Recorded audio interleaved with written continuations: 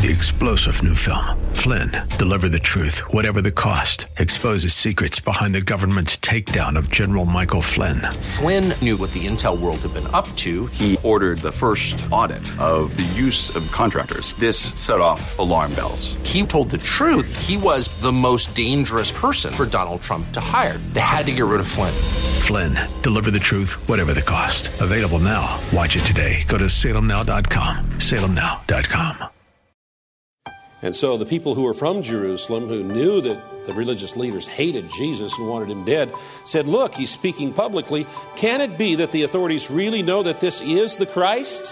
Today on Study Verse by Verse, we are continuing our study in the book of John. Pastor Leighton Sheely is our teacher from Church of the Highlands in San Bruno. And last week, as we began this particular message, he asked the question, is he liar, lunatic, or Lord?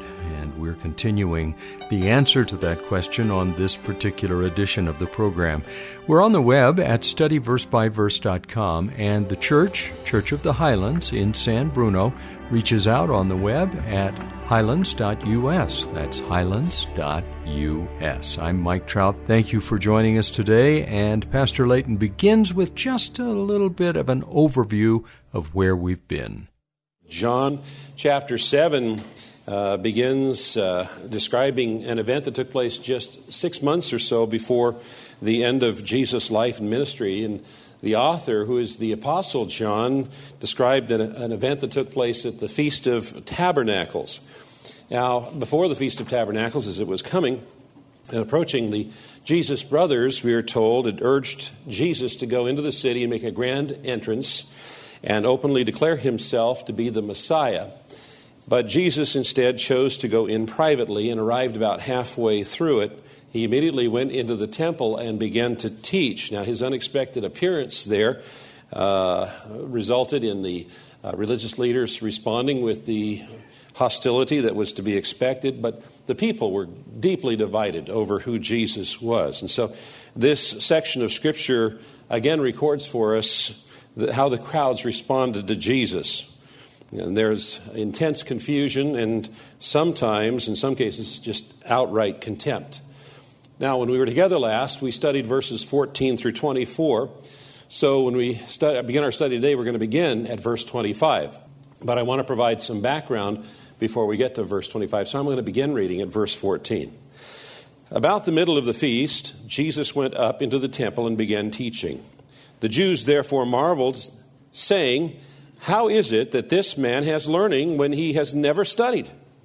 So Jesus answered them, my teaching is not mine, but his who sent me. If anyone's will is to do God's will, he will know whether the teaching is from God or whether I'm speaking on my own authority. The one who speaks on his own authority seeks his own glory. But the one who seeks the glory of him who sent him is true, and in him there is no falsehood. Has not Moses given you the law, and yet none of you keeps the law? Why do you seek to kill me? The crowd answered, you have a demon. Who is seeking to kill you?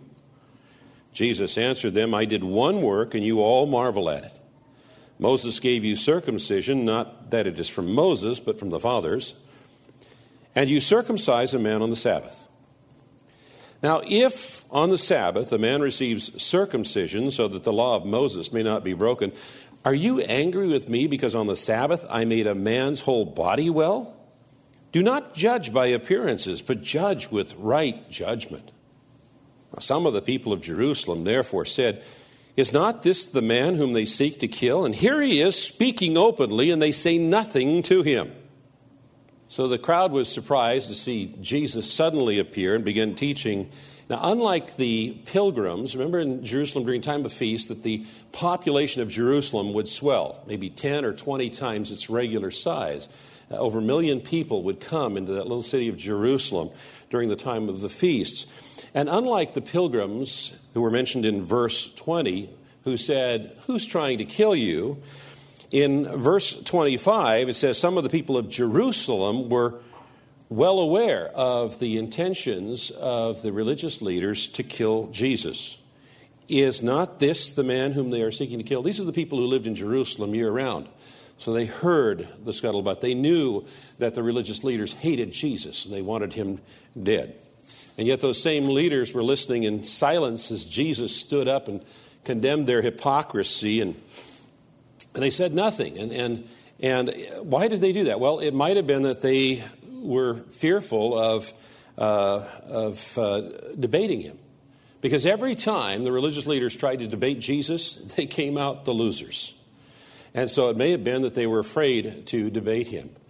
It may have been that they were afraid that if they seized him in public, it might cause a riot, because the crowd was deeply divided as to whether he was the Messiah or not. And they didn't want to cause a riot, because if they did, the Romans would blame them. And then the Romans might take them out of their positions of prestige and power, and they didn't want to lose that. But whatever the reason, they held their tongue. And so the people who were from Jerusalem, who knew that the religious leaders hated Jesus and wanted him dead, said, look, he's speaking publicly, and they're saying nothing to him. Can it be that the authorities really know that this is the Christ? But we know where this man comes from, and when the Christ appears, no one will know where he comes from.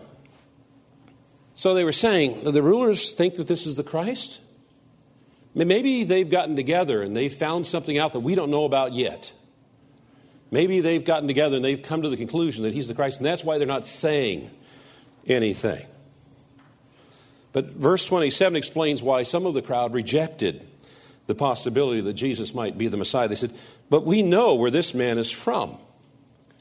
Now, their argument was a combination of misinformation and popular legend. They knew that he was from Nazareth, and so they thought that he'd been born in Nazareth, and didn't recognize that he had been born in Bethlehem in fulfillment of the Old Testament prophecies concerning the Messiah. And so not only had they failed to recognize his heavenly origin, they also failed to recognize his true earthly origin as well.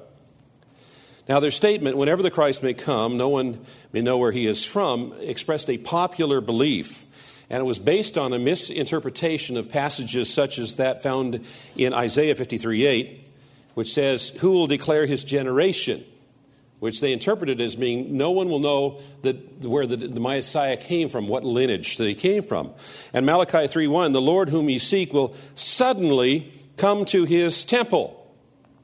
And so based on a misunderstanding of what those verses were saying, they thought that the Messiah would just suddenly appear out of nowhere.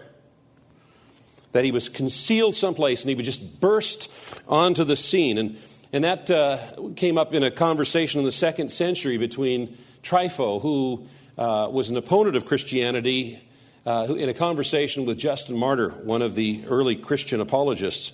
And Trypho said to Justin, but Christ, if he has indeed been born and exists anywhere, is unknown and does not even know himself and has no power until Elias or Elijah come to anoint him and make him manifest to all. And so since they knew Jesus' background, they assumed he couldn't be the Messiah. Now that attitude was not only prevalent in that day, it's also prevalent in today's world as well. There are some people who believe that they can only seek God and find God in the abnormal or the extraordinary. That you can never find God in the ordinary or common things of life. But Christianity teaches that if God only were to enter the world in an unusual way, that he would seldom be in it. But we can find God in the common things of life because he is always present. Christianity doesn't look at as though God occasionally invades our world, but rather that he is always in our world and never absent from it. God is not only here in the extraordinary, but he's also here in the ordinary. In fact, he created the ordinary. And occasionally he decides to go extraordinary. But that doesn't mean he doesn't live with us in the ordinary as well.